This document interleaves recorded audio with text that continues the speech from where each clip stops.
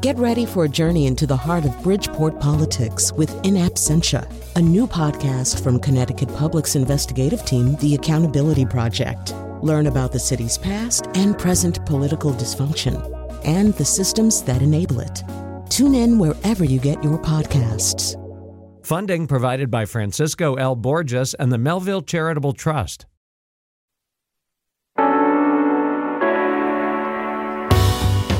This is Where We Live on Connecticut Public Radio. I'm Lucy Nalpathanchel, broadcasting remotely.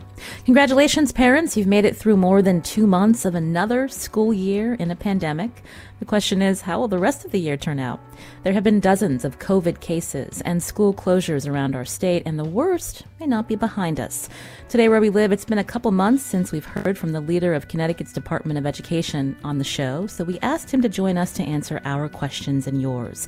Here's the number, 888-720-9677. That's 888-720-WNPR. You can share a comment on our Facebook page or find us on Twitter at Where We Live. Dr. Miguel Cardona is the Commissioner of the State Department of Education. Dr. Cardona, welcome back to the show. Thank you for having me. Glad to be here with you. Now, last time Governor Lamont was on Where We Live, he told me schools should not be closing down completely when there are one or more COVID cases that have appeared. So now that we're in November, how would you say schools have adapted to the challenges of managing COVID positive cases when they happen, Commissioner? Yes, I'm really proud of the work that has been done in our districts to manage and make sure that they're working closely with the local health departments to reduce any type of spread in schools. As you know, the cases that we're reporting, we're not seeing that they're spreading in schools. They're community cases that are coming into the schools. So I'm really proud of how they're doing. We have more cases, obviously, than one or two in some communities that come into our schools. But the response from the educators and the local health departments has been exceptional. Let's talk about the number of COVID positive cases in our schools, Commissioner. How many have there been to date? Sure. So, I'm looking at a sheet in front of me. As of 11/5 last week, there were 457 new student cases. And I think it's important that the listeners hear that when we report cases, we're reporting cases that are happening in all models. So that includes cases that are being reported by the school system for students that haven't ever walked into school. So these are students who are fully remote students. Of that number, 457, 83 of those were students whose families chose remote learning. There were 215 cases of students that were in the hybrid model and 158 cases of students that were in-person model. There are 457 cases, as I said earlier. Now, did you say that the number of cases that have popped up within school districts, did you say that your data show that these children aren't catching COVID in schools? It's outside school?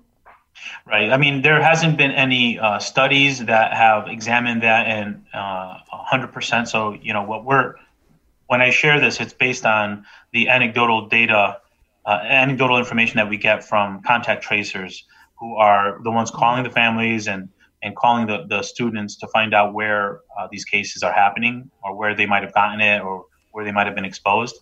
And by and large, the exposure has been traced back to community events or sporting events that the students or staff members have been in attendance. And, we would know if there was spread in a community if multiple members of one cohort come down with COVID or it's spread within a classroom of confined cohort. We're not really seeing that. It doesn't mean that it can't happen. It doesn't mean that there haven't been cases that maybe spread between classmates or adults within a building. But what we're hearing from the contact tracers is that these cases are happening in the community. As we're talking, Commissioner, just late last week, the Connecticut Department of Public Health saying that 68 Connecticut towns are on this red alert level. So there are at least 15 cases per 100,000 a day. And there's another 44 towns on an orange alert. And so when we think about the number of cases rising in our state, hospitalizations are now going up. Is there a scenario, a metric where the state would again mandate that schools close statewide? So there could potentially be a time where the governor and our health department feel that efforts like what took place in the spring are needed. We're not at that point now. You're absolutely right. The numbers are going up, and we have to be vigilant. But we also know a lot more about COVID-19 than we did in the spring. If you recall, I think it was March 12th, pretty much everything shut down because we didn't know much about how it spread or what strategies are best to mitigate them. We've learned a lot, and we know, and I mean, the first 2 months of school is evidence of that we're able to function in a school with mitigation strategies being utilized effectively, and it's not spreading, right? So I think those things have to be taken into account also to make sure that we're not ignoring the need for our public education students to go to school and the benefits that they get from schooling in person. You said that there may be a point where schools would have to close. So what is, again, that metric? I was looking at the DPH town level framework for these red alerts, orange alerts, yellow alerts. And in the red column, Commissioner, it said, in collaboration with local health department and superintendent, consider more distance learning above 25. What does that mean exactly? Sure. So, the townwide alert system says that at 15 cases per 100,000 for a 2-week period, you should start thinking about closing things or reducing the number of people that are in a location at one time, partly because you want to maintain the service of public education as long as possible. In the education addendum 4, which is all public information, if you look on our website, you'll see that 25 cases per 100,000 is where we're recommending, based on input from the local health department who helped develop all of our addendums. You should start thinking about what are those factors in your local community that need to be taken into account to make a determination whether or not more students should be learning in a remote fashion. And it could be the density of the neighborhood. It could be factors such as access to testing or fidelity of implementation of mitigation strategies. Those are some of those things that have to be taken into account at a local level when decisions are being made about reducing density in schools. Mm-hmm. You're hearing Commissioner Dr. Miguel Cardona. He leads the State Department of Education. You can join our conversation at 888-720-9677 or find us on Facebook and Twitter at Where We Live. Before I move on, Commissioner, again, as we hear from the governor and others about cases rising, we're hearing that indoor gatherings should be less than 10 people. And so how do you reconcile that guidance with the fact that you've got all of these students in school with staff? Right. No, that's a very good question. A lot of people ask that. Part of the reasons why we're asking folks to limit your gatherings is so that we can maintain our schools, so that we can keep our schools open, because we know the negative impact it has when we were fully remote for such an extended period of time. These mitigation strategies that the governor spoke of are intended to keep the services that we know are critically important for communities, such as hospitals, safety, fire and police and paramedics in schools, keeping them functioning. With that said, we also know that the mitigation strategies in our schools are being implemented very well, probably more so than most other places. We have high schools running where students are adhering to the facial covering requirement, probably more so in our schools and then in many other places in the community. And I think the message from the governor and the Department of Public Health is really intended to address those areas where we are hearing that there is more spread. We're hearing that there's more spread in family gatherings when people are coming together and saying, well, you know what, I know this person, they don't look sick, I can take off my mask. That's not happening in our schools, and it shouldn't be happening in our schools. That's kind of why you see the difference there. Well, I have to ask, you mentioned that you're not seeing in communities across our state a point where schools should be closing down fully, but then we have the city of New Haven, which the students were remote from the very beginning. They were supposed to, I believe, start opening today, but we heard from city and school officials that there will be no in-person learning. I mean, how do you respond to that particular city and the approach its school officials have taken? Sure. So New Haven and Danbury students have not had the opportunity to participate in in-person learning. I should say the majority, because in New Haven, there have been students that have attended, students with high needs. I visited New Haven a couple of weeks ago, met with their leadership team. And I've had frequent conversations with their mayor, who also has been a big proponent of giving students an opportunity to learn in the classroom. With that said, the conversations between the mayor, the superintendent, and the local health director, based on more recent data, make them less confident that they should be opening schools. Today was the day, and they have to make those decisions locally based on local factors. With that said, I felt that New Haven students should have been given the opportunity earlier on, when the infection rates were under 1%, if the buildings were ready. And I know that they were working really hard on getting those buildings ready. I believe they were ready last month, but the rollout time was agreed upon to be today. Unfortunately, they were not able to meet that. On the contrary, what we saw in Danbury is an effort to get the students into the schools early on, but there was a spike, if you recall, in Danbury back when school was starting. So they made the right decision to hold off to make sure that they control the spread before bringing students into the schools. Unfortunately, the cases are very high in Danbury still.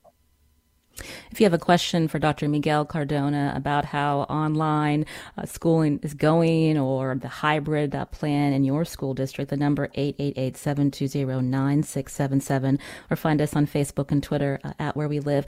I'm looking at a story from Connecticut Public just the other month at a state legislative informational hearing. Representative Doug McCrory said that attendance in large school districts is very poor. Kids are not signing on. And so in instances where you have a hybrid model, Commissioner, what do we know about how engaged students are this time around? Mm-hmm. Yeah, Senator McCrory is absolutely right. And I think, it underscores the importance that we have to place on giving students an opportunity to learn inside the schoolhouse when it's possible, when you can do so safely. There is no substitute for in-classroom learning. And what we did, Lucy, is we set up a new system that didn't exist before to look at the attendance in our schools and the enrollment in our Connecticut schools. This system took a little while to build up, and I applaud the districts for, we were hounding the districts to get their data on student enrollment and student participation. And we're able to see what Senator McCrory said, that the issue of attendance and enrollment and engagement disproportionately affects our urban centers in our communities that are a little bit more dense or have greater need. So, those data really reinforce some of those strategies of us trying to, where possible and where we can do it, give students the opportunity to learn in-house. But we're also tightening up expectations and guidance around what remote learning looks like. Because we know in some communities, when you cannot learn in person due to the spread, we need to have a quality program. And we've provided guidance, Addendum 12 in particular, that talks about what remote learning should look like. Lucy, we want to make sure that if we do have to go remote, the experience for our learners is better than their experience in the spring. So that's part of the goal. But absolutely, we have seen that attendance in our needier districts is the worst, and we're working to improve that. And so when we look at New Haven again, tell me what you're seeing in terms of absenteeism and the fact that there aren't students that are engaging with the online work, Commissioner. Right. So, we're in constant communication with New Haven at least once or twice a week. My team meets with their leadership team, not only with student engagement, but also with food insecurities. We know for many students, accessing breakfast and lunch happens in schools. And if you're learning totally remote, the question becomes, are they having access to meals? So we're working to develop a more robust system in New Haven to get meals out, either using buses or community support partners. But in terms of attendance, they have been able to distribute technology and get students logged on, but maintaining those students, the students' engagement is going to be it's going to be a lot of work, not only for New Haven, but for other districts. So in New Haven, more so probably because those students haven't made those, haven't had the opportunity to learn in their classroom. So everything has been done online. Kevin's joining the show from Salem. Kevin, what's your question for Commissioner Cardona? Yes, thank you for taking my call. I come from Salem. It's a very small town. We have about 4,000 people. My question's about the status that we're in. We keep going between orange and red.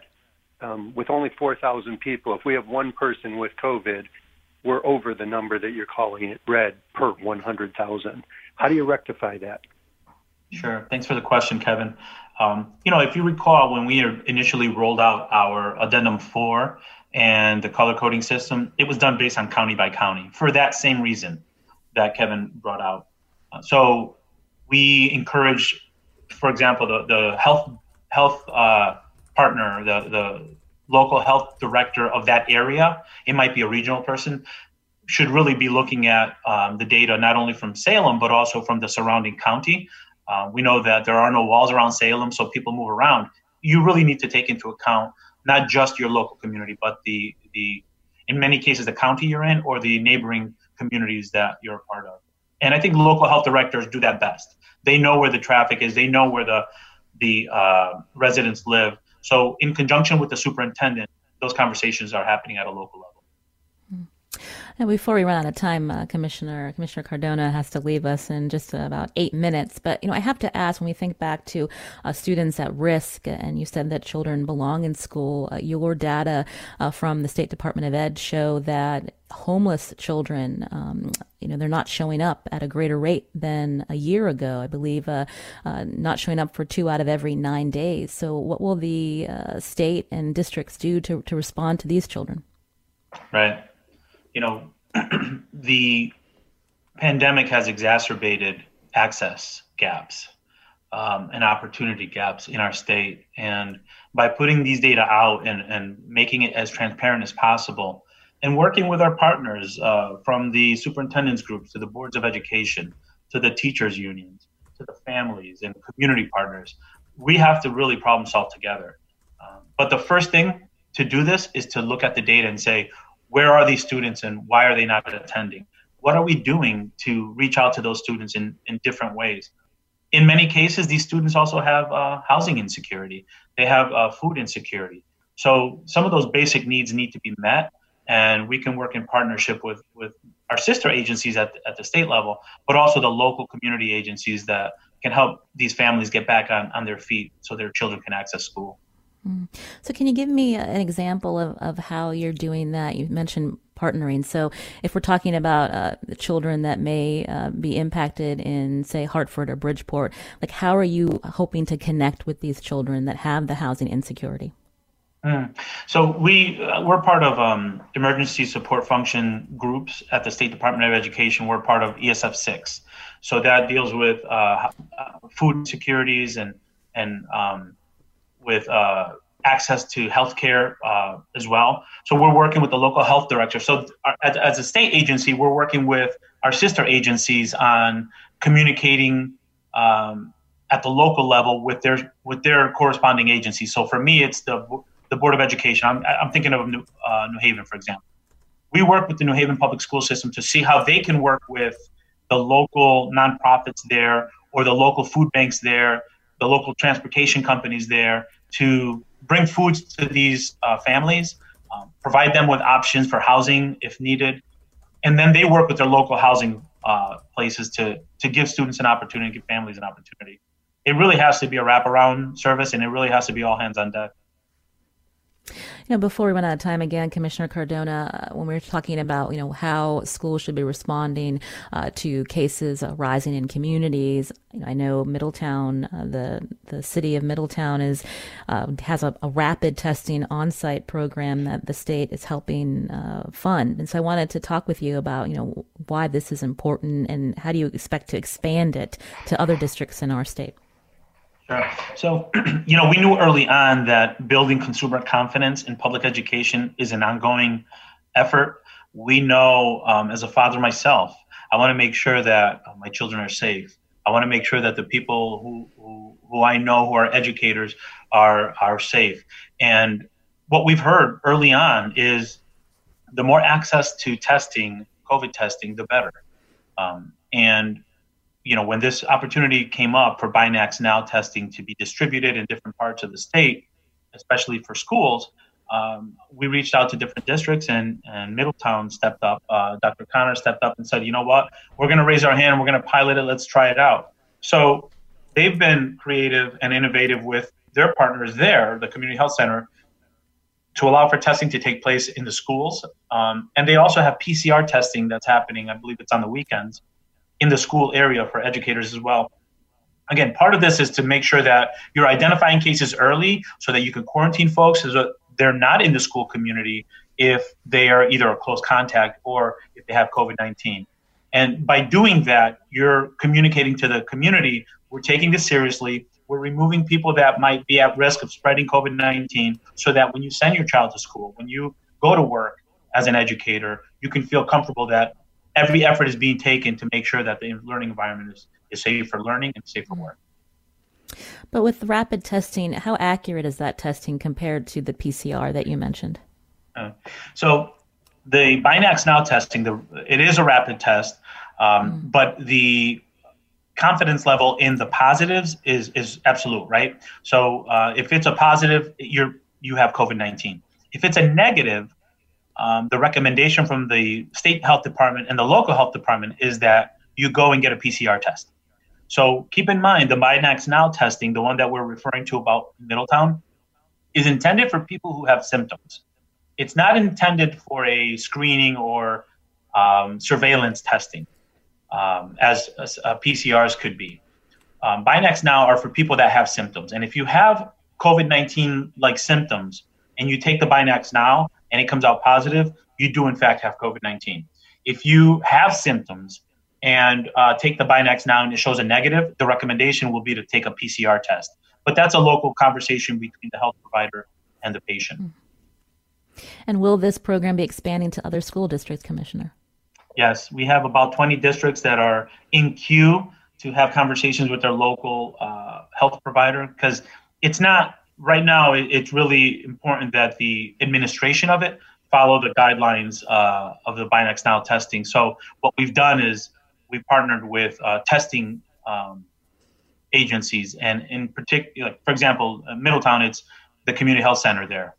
So they're the ones that are operating the tests. And we're looking to expand it, but it might require that some school systems partner with either a private testing agent or create a system within their district where tests could be done within their district by their school staff, school nurses in particular, not just anyone. And before you go, Commissioner, we've been focusing a lot on the quality of education for students, keeping them safe. But we know that teachers and other school staff in these schools are just as important. Coming up, we're going to be speaking to an attorney representing a Norwalk teacher who suffers from asthma, and she was told she could not work remotely in that district. Should school districts be making more accommodations for teachers like this one as they do students, Commissioner? We take very seriously the ADA requirements and the compliance on that. And early on, we that's a non-negotiable, the ADA compliance. I can't speak specifically to this case. I don't know the details of it. But I do know that, as you mentioned earlier, for school systems to be successful, we need to make sure that we're doing everything for our students, but also for our staff to make sure that the environment is conducive to a safe learning environment so that they can continue to be there. And we also know that when we're making mitigation strategies or when we're requiring mitigation strategies in our schools, it's not only for our students, it's for our staff, it's for our staff's family, it's for our students' family. And what we found, Lucy, over the last couple of months is that the mitigation strategies in our schools are working and students are able to access learning in person. And what we can't measure, but it's worth closing with for me, is the social emotional benefit that our students in Connecticut who have had the opportunity to go into a schoolhouse, the benefit that they have had over the last couple of months, there's no way to measure it. But if you recall in the spring how difficult it was for our students and the emotional toll that it took on them, to walk into a schoolhouse now, see kids smiling, yes, it's different. It's not the same. But they're accessing their learning, they're accessing that social network that they have and the relationships. That's a tremendous benefit to our learners and to our employees. And we want to keep that going as long as we can. Dr. Miguel Cardona, again, is the Commissioner of the State Department of Education. We hope to have you back soon to take more calls and to talk with you further, Commissioner. All right. Thank you very much for having me. Have a great day. This is Where We Live on Connecticut Public Radio. I'm Lucy Nalpathanchel. After the break, again, we're going to hear about a Norwalk teacher with asthma who has sued her school district over its remote work policy. You can join us too. Find us on Facebook and Twitter at Where We Live.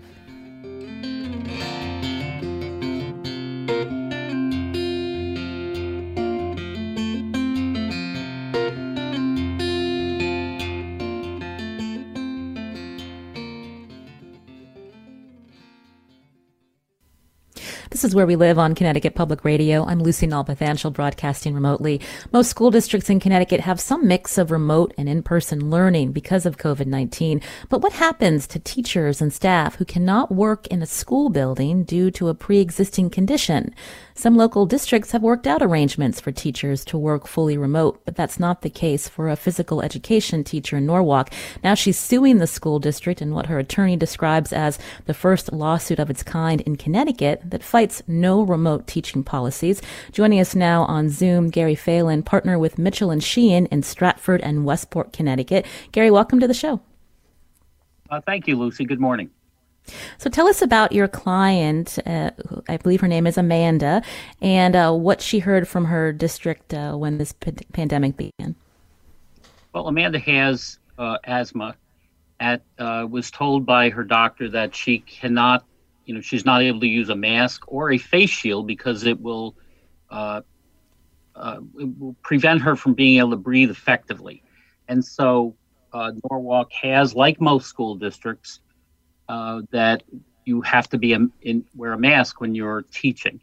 And so she sought the right to teach remotely as an accommodation under the Americans with Disabilities Act, and was told that there were no remote teaching positions available because the school district had a no remote policy. And that's something that several school districts throughout Connecticut unfortunately have.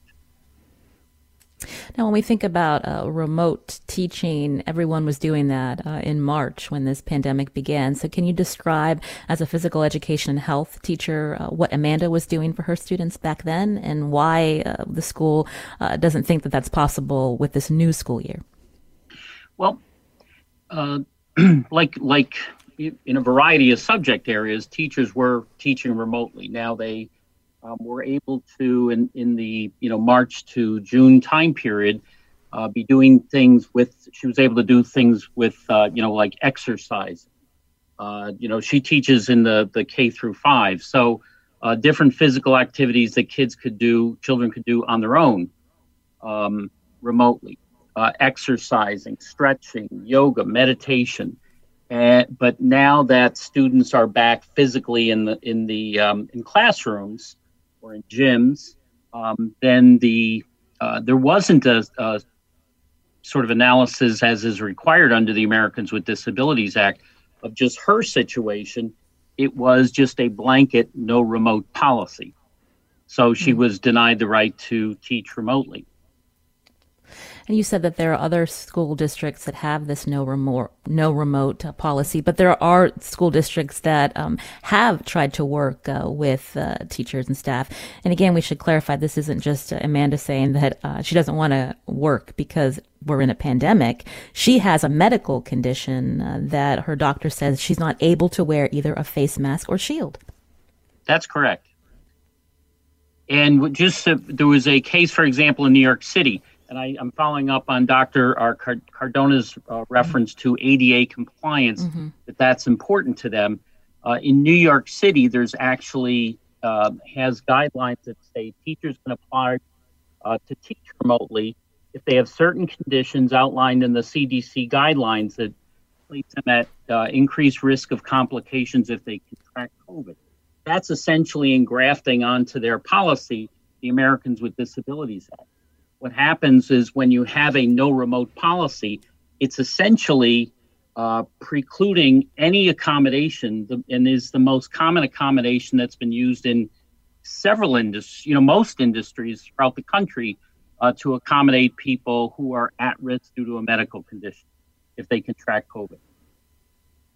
You're hearing Gary Phelan here on Where We Live. He's a partner with Mitchell and Sheen in Stratford and Westport, Connecticut, as we learn more about a lawsuit by a Norwalk physical education teacher who sued the district because she wanted to be able to work remotely because of her pre-existing condition, and she was told that she was unable to. We did reach out to the Norwalk Public Schools for a statement, and we did not hear back from the district by the time of this show. But I wanted to look at the complaint that was filed, Gary. From the district perspective, they said that the reason they are not able to provide a remote work assignment for Amanda and others is because it would lead to undue hardship. So can you talk about their perspective and, again, how that gels with the ADA and even what the federal EEOC says? Sure. An employer has to provide a reasonable accommodation for a person with a disability unless it would create an undue hardship. Now, an undue hardship, it will be, in this case, the employer's burden to show. And I think the best way I found to explain the difference is, is it an issue is that the school district, is it because they can't make an accommodation of remote teaching, or they won't make an accommodation? And it really requires looking at each individual circumstance. And that's why here, where they just say, well, you can't, it's really a question of that from our perspective, they won't even try to make the accommodation. And it's why often with the Americans with Disabilities Act, where you have blanket rules, why they are often found to violate the Americans with Disabilities Act. Looking further at that complaint, I believe the school's attorney, Christopher Sugar, wrote that there is currently a substitute staffing shortage throughout Connecticut, and Norwalk is not immune from this lack of available substitutes. So they're saying that there's just not enough personnel available to accommodate, again, Amanda's request if she's able to teach remotely. I mean, how do you respond to that? Well, first of all, the accommodation was sought in September. And the response of the difficulty of finding substitutes, was made in late October. If they had made the accommodation back in September when it was sought, it wouldn't be as much of a problem. Secondly, there are options. In this case, for example, if she's teaching remotely, it's very common in school districts where they have a teacher's aide, a college student who is getting credit, in order to graduate, that they be in the classroom. They were much more readily available. And again, the fact that it might be inconvenient or difficult does not necessarily reach the pretty high standard of an undue hardship. We're in this time of a pandemic where, there are many people who have pre-existing conditions, and, they have to choose between, making a living or their health. And I'm just wondering, you'd mentioned, I believe it's been reported, this is the first of its kind lawsuit in Connecticut. Do you anticipate that there'll be more lawsuits like this, Gary, where people feel like their employer should be accommodating them because of the ADA, because of the fact that they have pre-existing conditions? I definitely anticipate there will be more. With some people initially file with state and federal agencies, and they have what's called exhaust or administrative remedies. Those, many of them will result in lawsuits. Also, I anticipate there'll be claims filed by people who ended up retiring or leaving teaching because of no remote policies, because essentially where you're telling someone with a medical condition, we are not going to accommodate you with remote teaching, you've just ruled out what is the most beneficial accommodation that could have enabled them to continue teaching.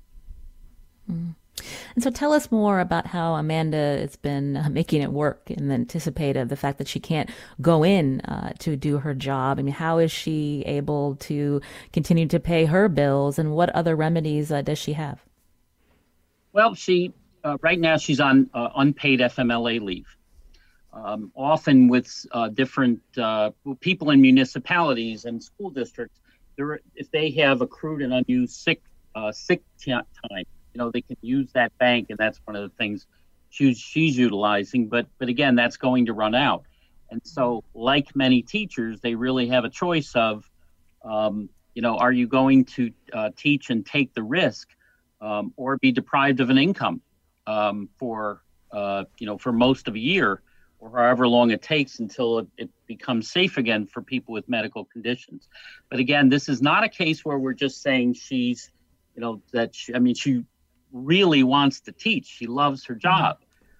But as is reflected by, municipalities like New York City, to do that, that doesn't mean that school districts can essentially say, well, we're immune under the Americans with Disabilities Act because we really want everyone physically back in a classroom. We talked about Amanda's pre-existing condition, asthma, Gary, but beyond her doctor saying that she can't wear a face mask or shield, there's also what we know from the medical community about COVID and how people like Amanda are more at risk of when they have this virus of becoming very sick or even dying. That's correct. According to the CDC's guidelines, someone who has a condition that's identified as being high risk is 6 times more likely to be hospitalized and 12 times more likely to die if they contract COVID. Those are very serious numbers. Now, fortunately, the death rate proportionally is coming down, but it's still obviously high and continues to go up as now we're seeing cases are spiking. And what does it look like right now in Norwalk, Connecticut with COVID cases, Gary? Norwalk is also spiking. Several of their schools have gone fully remote. They are on the red alert list that you talked about with Dr. Cardona. Again, you're hearing Gary Phelan, partner with Mitchell and Sheen in Stratford and Westport, Connecticut, as we hear again about this lawsuit filed by a Norwalk teacher over the district's no remote teaching policy. Coming up after the break, we're going to hear from a reporter with Education Week about how school districts in other states are handling requests from teachers in the pandemic. You can join us too, 888-720-9677, or find us on Facebook and Twitter at Where We Live.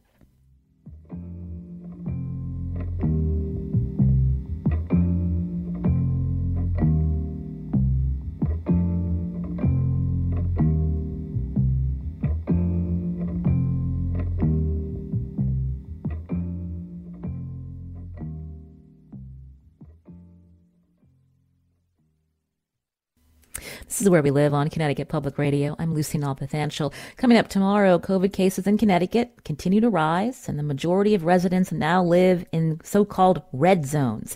On the next Where We Live, Governor Lamont has ordered a voluntary curfew and is requiring restaurants to close by 9:30 p.m. But what will this mean for an industry already on a knife's edge financially? And with winter approaching, is there a way to enjoy restaurant dining indoors safely? You can join our conversation. That's tomorrow. Now, my guest is attorney Gary Phelan, who told us about his client, a Norwalk physical education and health teacher who's suing her school district for not allowing her to work remotely despite having a pre-existing condition. We wanted to know how other school districts around the country are responding to these requests from teachers. Joining us now on Zoom is Madeline Will. She's a staff writer with Education Week. Madeline, welcome to our show. Thank you for having me. So I wanted to find out from your perspective, how are school districts accommodating teachers? What have you heard? Yeah, so there's been, the Kaiser Family Foundation estimates that 1 in 4 teachers have a high-risk condition that puts them at high risk for COVID-19. So school districts across the country have seen a uptick in teachers requesting accommodations to work remotely. And in some cases, that has put districts in a tough spot of we need to maintain staffing levels on campus while also trying to accommodate as many teachers as possible. So districts have had to either find creative workarounds if they can't grant teachers the exact accommodations that they have asked for, or in some cases, school districts have not been able to reopen at all. Now, knowing what Gary has told us about the ADA, I'm just curious, are there other cases where we see districts, despite teachers having a pre-existing condition, telling them you can't work remotely and there haven't been any accommodations made? Are other lawsuits being filed? I have heard of lawsuits in several different states, including several in New York State. And Palm Beach County, Florida, teachers asked a judge there to allow teachers to work remotely if they felt that was necessary. The judge said there was no legal right to work remotely, and that it would be an overstep to close the schools down for that request. So I think there are some cases where the judges have shut down those lawsuits, and then several others are still playing out in courts. Gary Phelan, could you respond to what Madeline just told us about what's happened in other states and with judges making these decisions? Yes, I'm going to talk about two cases in particular. One is in a lawsuit filed in New York City, challenging their policy with respect to remote teaching. But what they were saying is that remote teaching shouldn't just be limited to people with medical conditions or what the ADA requires, that it should go beyond that for example, people who are, have family members with medical conditions where they would be, exposed to greater risk. And the court said that the ADA doesn't require that, which is true. And so, but that doesn't mean the accommodation of just for the individual teacher wouldn't be enforceable. Another case was in Boston, where there was a lawsuit filed by the union challenging returning to the school district for high risk learners. And in that case, the court held that there wouldn't be, teachers weren't required to return. Again, it didn't focus on the Americans with Disabilities Act.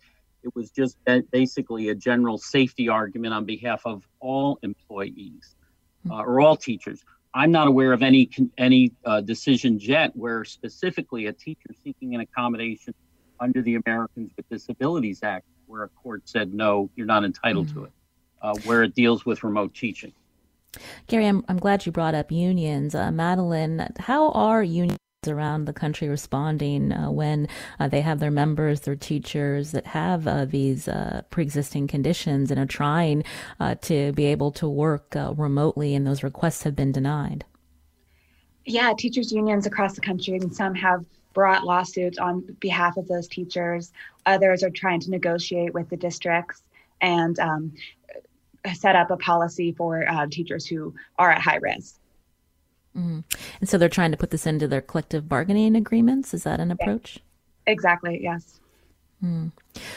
Gary, you brought up earlier this point about, we don't know yet how many teachers have had to retire early in this pandemic. And so I wanted to hear from you, Madeline. What do we know in terms of teachers who've had to give up their careers in this pandemic because they may have a pre-existing condition, or they're of a certain age where they are at higher risk if they get COVID, or even if they live in a household with a child or spouse who's at higher risk? What do we know about how many teachers are retiring or leaving the profession? Right. So in the summer, there was a lot of talk that there would be a huge wave of teachers retiring or resigning because of the reasons you mentioned. But Education Week, we did an analysis to try to find data to support that, and we couldn't find it. It really varies from place to place. In some districts, maybe some states, they've seen an uptick in retirements, but in many other places, it's flat or even down. And we talked to experts who said, the economy is not great right now. A lot of teachers just can't afford to give up their jobs. Gary, did you want to add more to that? Well, I would echo that a lot of teachers are, because they can't afford not to work, despite the high risk involved, they are continuing to do their jobs. Also, a lot of school districts are willing to offer remote accommodations. So it's not necessarily the fact that every school district, is implementing a no remote policy. And, I think that one of the things I think is discouraging is, the technological tools out there that are being utilized, such as Google Classrooms and for a wide variety of areas, that, schools had the experience of utilizing them in the spring. Now that experience is being essentially disregarded with a no remote policy, because technology is the key component of accommodations related to COVID. And here, many school districts are just saying, we're not even going to consider that. Now, we talked about cases going up in our state, Gary, and then we look at even on the western side of our state in places like Norwalk. What would happen for your client, Amanda, if the school district had to go full remote? What would that mean for her job? Well, ideally, I think that they would ask her to teach. Whether or not that's the case, I'm not sure. But again, as school districts start to go remote as the cases spike up, that certainly may be one thing that we'll start to see. Now, we're talking to you about this particular lawsuit that you filed on behalf of your client, but maybe explain to us, Gary, because of these situations, the administrative remedies that need to be exhausted before an employee can even file a lawsuit, the process that can take many months. Sure. In most cases, what individuals have to do is file a claim with a state and federal agency, and it has to stay with the agency for at least 6 months. What's unique about a school district is they are a federal fund recipient, and there's the Federal Rehabilitation Act that gives them the right to go to court immediately and not necessarily have to exhaust administrative remedies. That's what we're relying on in this case. The Rehabilitation Act is essentially the foundation of the Americans with Disabilities Act. It took the Rehabilitation Act and expanded it to the private workplace. I want to fit in a quick call. Rebecca from Rocky Hill, we just have 2 minutes. Go ahead with your question. I'm thinking that one reason that we don't have so many teachers admitting they're retiring now is they're waiting to see how things play out. Partly because if you're high on the pay scale and you retire now, you are probably never going to get hired as a teacher again. And in 13 states, whether you take another job or not, you're not going to get Social Security. We're not eligible for it. Gary, do you want to respond? I would agree. And, certainly what many school districts are doing that have no remote teaching policies are saying you can take a year off. We're going to give you a unpaid leave of absence a year and then come back. And things may be a lot different. In a year from now, the problem is supporting themselves during that year. And that is something that Norwalk offered your client, Amanda, that she could take that 1 year unpaid leave. Correct. Madeline Will, who's been with us again, staff writer with Education Week, what will you be watching for in these next few months or longer in terms of, districts accommodating teachers, because this pandemic is far from over? Right. Yeah, I think it'll be interesting to see how this lawsuit and others play out, if these teachers are granted accommodations. And like the caller said, what retirement numbers look like next year or as this pandemic progresses. Gary, before we end the show, again, this lawsuit was filed recently. What are the next steps? What's next for Amanda? Well, as we proceed with the legal process, certainly there's always the possibility that we could reach some sort of resolution. Again, a lawsuit is really a last step. Ideally, reasonable accommodation is about negotiating and reaching a solution that all parties can live with. Perhaps that'll happen in this case. We certainly hope so. And can I ask, are you hearing from other teachers? Yes, I've heard before and after of teachers who are also navigating no remote policies. Well, we hope to speak with you in the future, Gary, to find out how this is remedied for your client, Amanda. Gary Phelan, again, is partner with Mitchell & Sheehan in Stratford and Westport, Connecticut. Gary, thank you. Thank you. Also with us today, Madeline Will, staff writer with Education Week. Madeline, thanks for joining us. Thank you. Today's show was produced by Tess Terrible. Our technical producer is Kat Pastor. Carmen Baskoff was on the phones today. I'm Lucy Nalpathanchel. You can download Where We Live on your favorite podcast app, and we hope you join us tomorrow.